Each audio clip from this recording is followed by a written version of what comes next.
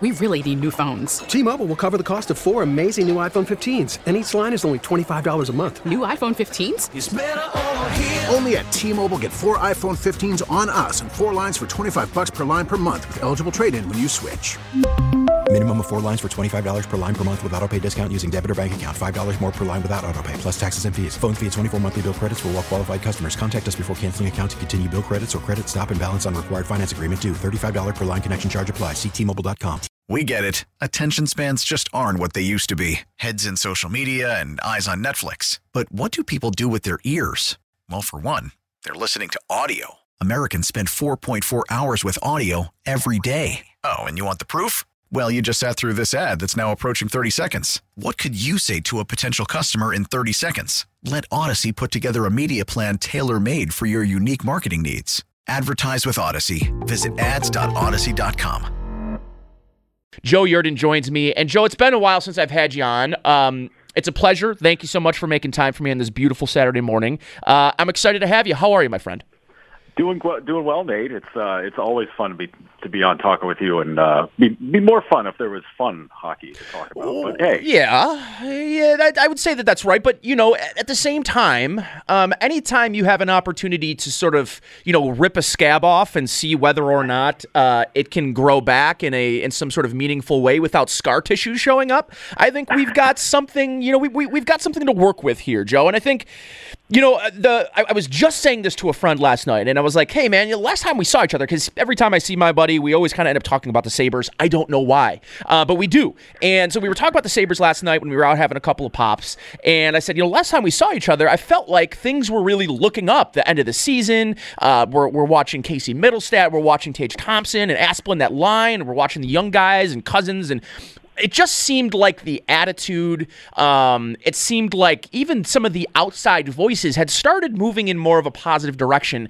And then the end of season press conferences happened, and it sort of felt like we moved right back into the same sort of feelings we had during that, whatever it ended up being, 17, 18, whatever, game losing streak. It almost felt as sort of negative and dark as that. And I'm wondering, sort of, just when you think about the roller coaster that was this season, how do you put into perspective what we heard from, it felt like 3 very different days, right, Joe? Like, day one was, holy crap, this is bad. Day 2 is, well, the young guys, they're making me feel better. And then day 3 was, well, I like the coach, but the GM's really worrying me here. So, like, put into perspective sort of the roller coaster that was the 3 days of press conferences and kind of how it maybe coincided with this season and kind of how it was an emotional roller coaster there as well.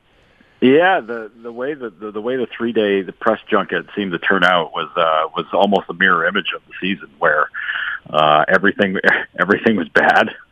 To start off, you get your first couple interviews and you're like, okay, all right, well, that sounds a little dire, and then you get to the end and you get to Jack and you're like, oh boy, okay, yeah, this is not good. This is really not good. And then you get your look at the young guys, which is wild to me that guys like Casey and Tage are the young guys compared to old man Jack Eichel at 24 years old. But I mean, I guess hard times can age a person, so that's fair. But it's you get some boost out of those guys, because those guys all needed a lift. Like they all had to play better this season, and Don Granato was able to find ways to do that for them. So that's a huge boost. And you know what, the final day, I mean, Don's end of season meeting was basically him interviewing for his job, essentially. Yeah. And him stating his case that, I belong here. This job should be mine. And, he understands, the situation's definitely different, because there's a lot of candidates out there. There's a lot of available coaches, and there's going to be a lot of voices to sort through. And, when it comes to Kevin Adams, I mean, geez, talk about everything he's had to get a handle on this whole year. From the moment he was hired to right now, it's a lot. It's a lot for a guy in the first year of a job, and a guy with a limited staff. I mean, it's nice that he's got Karmanos with him now, but goodness gracious, that's just so much to try to get a handle on. And with all the problems that have come up and all the problems that he's staring at right now, man, I mean, there are GMs that have been around for 20 years that would probably look at this and go, okay, all right, this is rough. So, trying to find the glimmers of hope here. Yeah, it's I'm happy that that guys like Asplund and Middlestat and them had a nice season and a nice bounce back for them because they had to. I mean, if they didn't, things would be even more dire because then you're looking at, boy, you can just blow it up and probably just move on and be okay with it because you're just like, well, we got nothing here if Jack and Sam go. So, I mean, this is,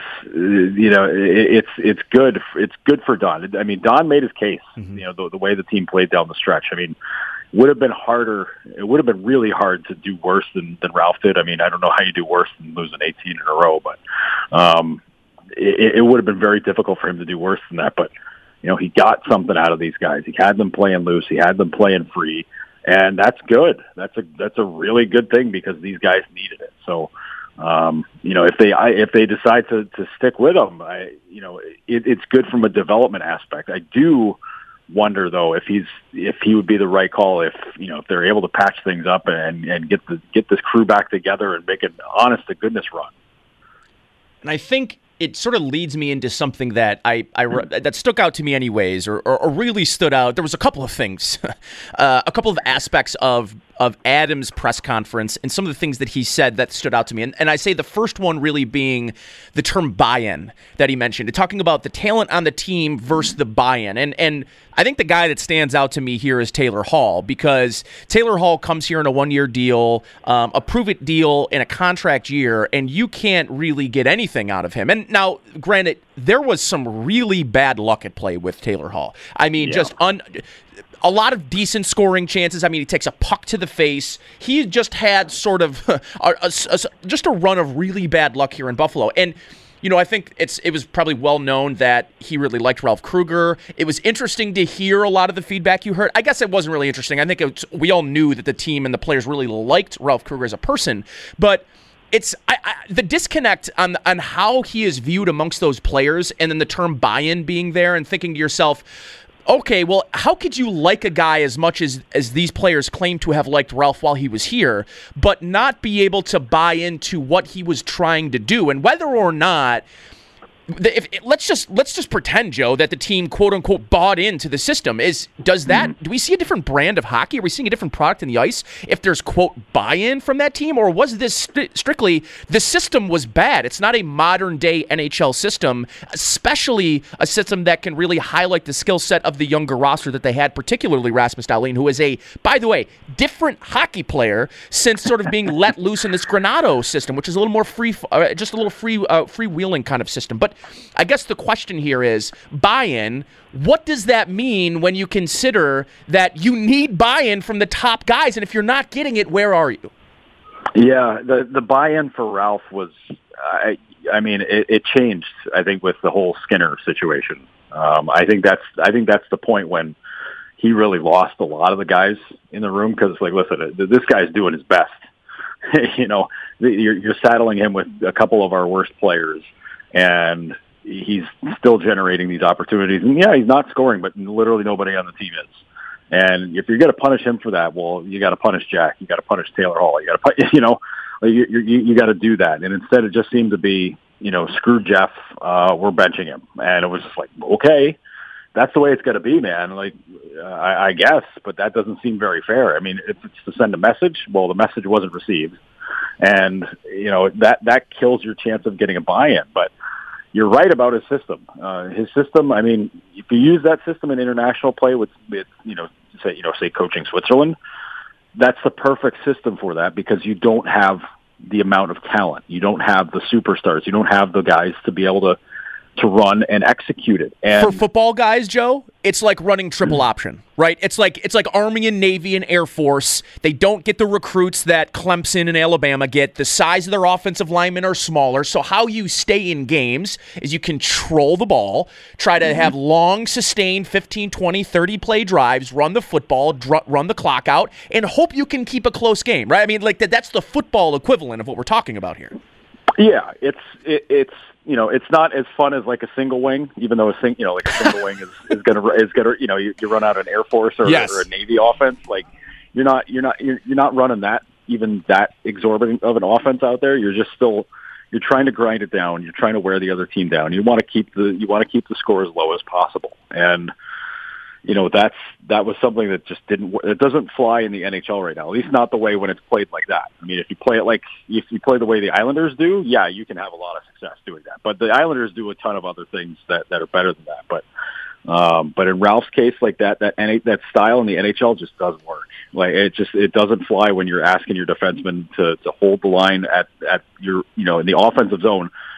Stop at the blue line. Don't go in deep. Just let the forwards handle the offense. Like you cannot play that way in the NHL now. You have to have your defensemen involved. Like you have to be able to play off the rush. You have to be able to do these things. And that was an easy switch for Granato to flip there, because it's just kind of like, all right, listen, we're going to do things a little bit more modern here. Dahlin, if you're carrying the puck in, go in deep. I don't care. Don't slam on the brakes of the blue line and take a bad shot. Like, let's try to get better shots. So like that, from that side of things, like it's hard to get a buy-in when you're basically playing rod hockey with pros, because these guys have different skills, they have different abilities and ways to get the puck and to get to the net. And if you're just saying like, no, my system is better than your skills, I mean, you got to prove it, and if you're going against the skills of your players, then you're just doing yourself a disservice. And I think that was a big part of why things struggled here, certainly this season, because the buy-in's not there because you don't believe in it, because you're doing all these things where you're asking guys to go against what they're really good at, and that just does not fly in the NHL. And you know what? When you get predictable, NHL teams can just watch a little bit of video and figure it out. And defending against a team that's that predictable, it makes it elementary. And that's what I think they really ran into. So I guess the follow-up question, and maybe this is just as simple as saying they liked Ralph the Human, but I guess how could guys like Jack Eichel, who at this point is a respected top 10, top 15 type player in the league, Taylor Hall isn't maybe that anymore, but is a guy around the league, people are like, Taylor Hall's Taylor Hall, okay? He's the name that carries weight. How can you then...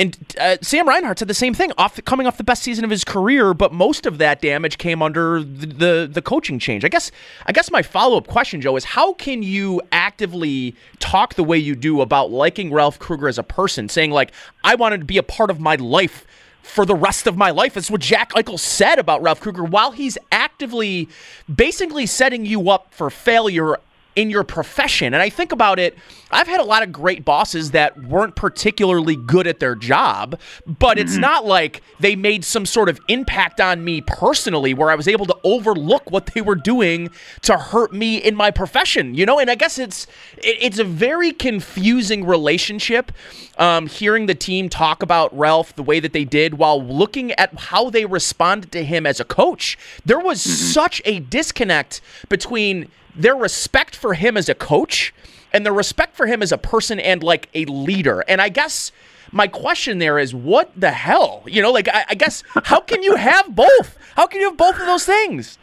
Well, I think that boils down to like what, some of the other stuff that we got to know about Ralph, personally, him as, the great speaker, which, I mean, he is, let's face it. How many press conferences did we watch where he won the press conference? Pretty good number of them, at least, before the end times came, where you're just kind of like, wow, okay, I could listen to that guy talk forever. And him as a person, like, he's so affable, he's so easy to get along with and everything. And, I think the thing we forget about guys in hockey is that for a lot of them, it is really just business. And, you can have somebody where it's, if you go out and you're having if you have a bad game or whatever. I mean, guys like Jack and Sam, they still produced well. They still played well personally, even though the team wasn't having success. But like, that's not an affront to them. The way Ralph coached the team, that's not an affront to them personally, even though, the team success was lacking. Like, him as a person, you can divest the two. And I get what you're saying, Nate, because believe me, there's been, I think we've all been there in those kinds of situations where, somebody might be really good, but if they're bad for you at your job, you're just like, geez, this guy's a letdown. I don't know if I could really hang out with them. But, I think it's a little bit different when, you've piled up millions of dollars and, you've already achieved a lot. I mean, you've achieved a lot. You haven't hit the heights of it. But you can divest from that. Like guys loved Phil Housley too. Like they loved and respected Phil Housley. But ultimately, when if you're coaching a system that you don't that isn't working and you don't buy into it, like it's easy to tune it out, and you're just kind of like, all right, like this is what he wants. We're gonna do it, but it stinks. But we still like the guy. We'll still go play golf with him. We'll still shoot the breeze with him. Like that's like a whole different world to some of these guys. Like to take it personally, what happens with a coach. I mean, you got to go back to what happened with Dan Bylsma, where Bylsma just didn't do anything that those guys liked, and they couldn't wait for him to leave. Yeah, it is interesting to sort of see and I guess that's the confusing part, right? Is thinking about how this team sort of responded to Bylsma, who, frankly wasn't really setting them up for success on the ice. But I guess they're, kind of looking back at that whole situation, there were numerous times where people talked about, his really inability to communicate and connect with the players. And I think that's really where Ralph probably came in, and sort of brought that. And I wonder, this is a good transition point getting into Don Granato, because I think with Don, I think he brings a little bit of both. Maybe not the same level of personal connection and potential, sort of like an enigma or just sort of that being in the locker room. But I think his system, along with his ability to connect with younger players and his experience in USA Hockey and coaching for other really successful organizations. And I wonder what you think about his time, quote unquote, because I think right now, his story is unbelievable too, by the way. Just everything about Don really speaks to, it sort of feels like the Pegulas may have kind of fallen into something here, and it would be a shame to me that they look internally and they say something along the lines of, well, listen, we really, it's not Don that we don't like, it's where we are as an organization, where we don't really have the luxury of trying Don out for a full-time basis. And we need someone that we know can come in, that's regimented, that has a system that works, that is respected by players. So let's go get John Tortorella, or let's go get Bruce Boudreau, or like Quinn, right? Like that's another name that I think, your point about there maybe being more head coaching candidates on the market than definitely the last few times the Sabres have been up to bat, I think makes for this decision ultimately really interesting. But I look at Granato, Joe, and I say to myself, this really strikes me as a guy that gets it, that isn't a, my way or highway type of guy, and can be malleable with his system, but depending on the types of players he has. And I just feel like he's the perfect fit, and it almost worries me that the timing of this makes it harder for the Pegulas to buy in, if that makes sense. Yeah, I mean, the Sabres are at a crossroads here. I think the next direction of where this franchise goes hinges on how things play out this summer with how they put together the roster. Depending on what happens with Jack and Sam and Ullmark and all those guys, where you're just like, you're talking about a radical change if you're watching those guys go. And I think that's where picking a coach comes in. You almost have to get that settled out. You have to get the players settled out first before you settle on a coach. Because if you're bringing Don, if you tell Don, okay, you're our guy, you're coming in, let's do this. We're giving you 2 or 3 years. Like, let's go. Let's make this work. And if you're keeping, if you find a way to cool the waters with Jack and Sam and those guys, and you get them to buy in long term, is Don the right guy to make it work with those guys? I mean, obviously he's made it work with Sam, but we don't know how it works with Jack. That's a huge key, because he's your best player. If he stays, that's a huge thing you've got to get figured out. And I'm not saying like you have to ask Jack, okay, what coach do you want? Like that's not how you do it. But you got to get somebody who's going to be able to that you trust to be able to lean into what makes him go and what makes him work best, and find the guys to play with him that make it the optimal combination. And I think that's between that and the style and how they want to run a power play and all that all comes in huge. And that's where I think you have to try to do your best to compare. And it's real. I mean, that's where Don's at a disadvantage, because he's coaching a team that was just they were done by the time he was hired. They were already out of a playoff race. They're non-factor, and you're just kind of coasting him into the end of the year. But he did well with it. But I think if you're at a point where you're trading Jack and Sam and saying like, okay, we're going to start over again here. Yeah, the fans are going to hate it, but I think if you've got Don in that spot to kind of guide the ship and grow with that team, I think that's an even better spot. I think that's where you would start seeing, the Lindy Ruff comparison and whatnot.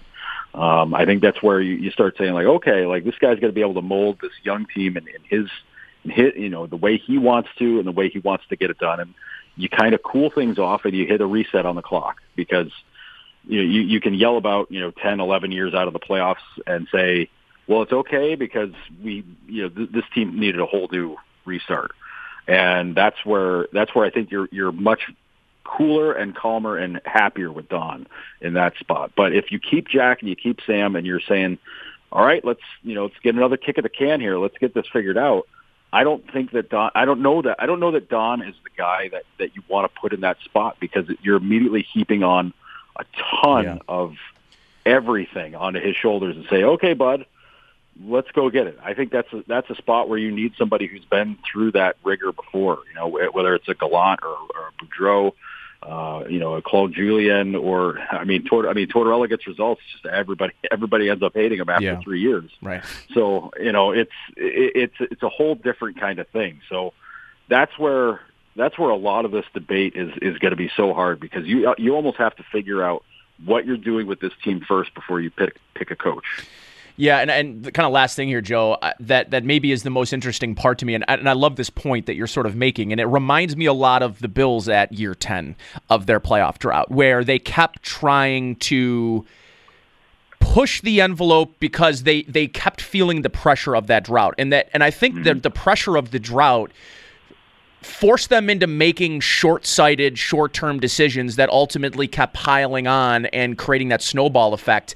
And you keep adding in pressure, poor short-term, moves as a franchise, and that's how a 10-year drought turns into a 17-year drought. And I wonder for the Sabres if we're almost at that point now where you're going to make a decision based on the pressure of no success for as long as they've been, and you're going to make a short-term decision that will ultimately keep snowballing this thing. So, how much does the pressure of this playoff streak or playoff list streak maybe play into the decision-making, whether or not it should or should not be the case? It's got to be a factor. I mean, I think it's going to be in their minds anyways. I don't think that's the reason you make decisions, because that's how you keep looking for Band-Aids on a gaping wound. I think that's what happens there. That's how you end up hiring, the NHL's version of Rex Ryan when you've got Sean McDermott, people telling you, hey, talk to this guy. And they're like, nah, Rex Ryan's really emphatic. We really like him. He painted his truck in the Bills colors. Let's get him. Oh, he'll bring his brother in too. It'll be great. That's where you run into a situation like that in the NHL where you're just kind of like, well, yeah, we've got this thing here, but we just got to reset the clock. Let's just get the playoffs and then we'll figure it out after that. And then you end up hiring a coach that's gonna, maybe he gets you there, but he burns you out really fast. And I know this sounds like I'm describing Tortorella, but it could be anybody. But it's something where you've got to like this. This is what I mean. Where figuring out what you're doing with your team, roster wise, is such an important thing here because you got to figure out how you want to go about it. And if you decide that you just want to be the eighth best team in the East and get into the playoffs, then okay, you can find a coach that can coach guys up to do that. But if your goal really is to make a Stanley Cup and you want to do it, the most genuine way possible, then you've got some other options out there, and you've got to figure out who's the best fit. And that's something where the ownership has really struggled with in getting things. I mean, they struggle with a lot on the Sabres side of things. It's not dancing around it. They have, but figuring out who your guy is and how you want this team to be built to try to get you there. That's what they're really staring themselves in the face with right now, because this is going to be a huge summer for them. And if they are making trades, I mean, yeah, you got to make the right trades. But if you're moving these guys out and you're going even more youth, boy, you got to have the right coach no matter what. But I think the option you've got with Don is going to help out a lot with steadying that ship. But I don't know if that's, if that's the right move. If you're saying no, our plan is to get back in the playoffs and win a Stanley Cup next year. I don't know how you do that by putting that on Don's shoulders. Yeah, man, just get Taylor Hall. That means we're going for a Stanley Cup. I guess that's what that means. Joe, appreciate you, brother. Thank you so much for making time. Great conversation, and look forward to kind of following along. And hopefully, very soon, I'm reading your work for some great hockey publication very soon.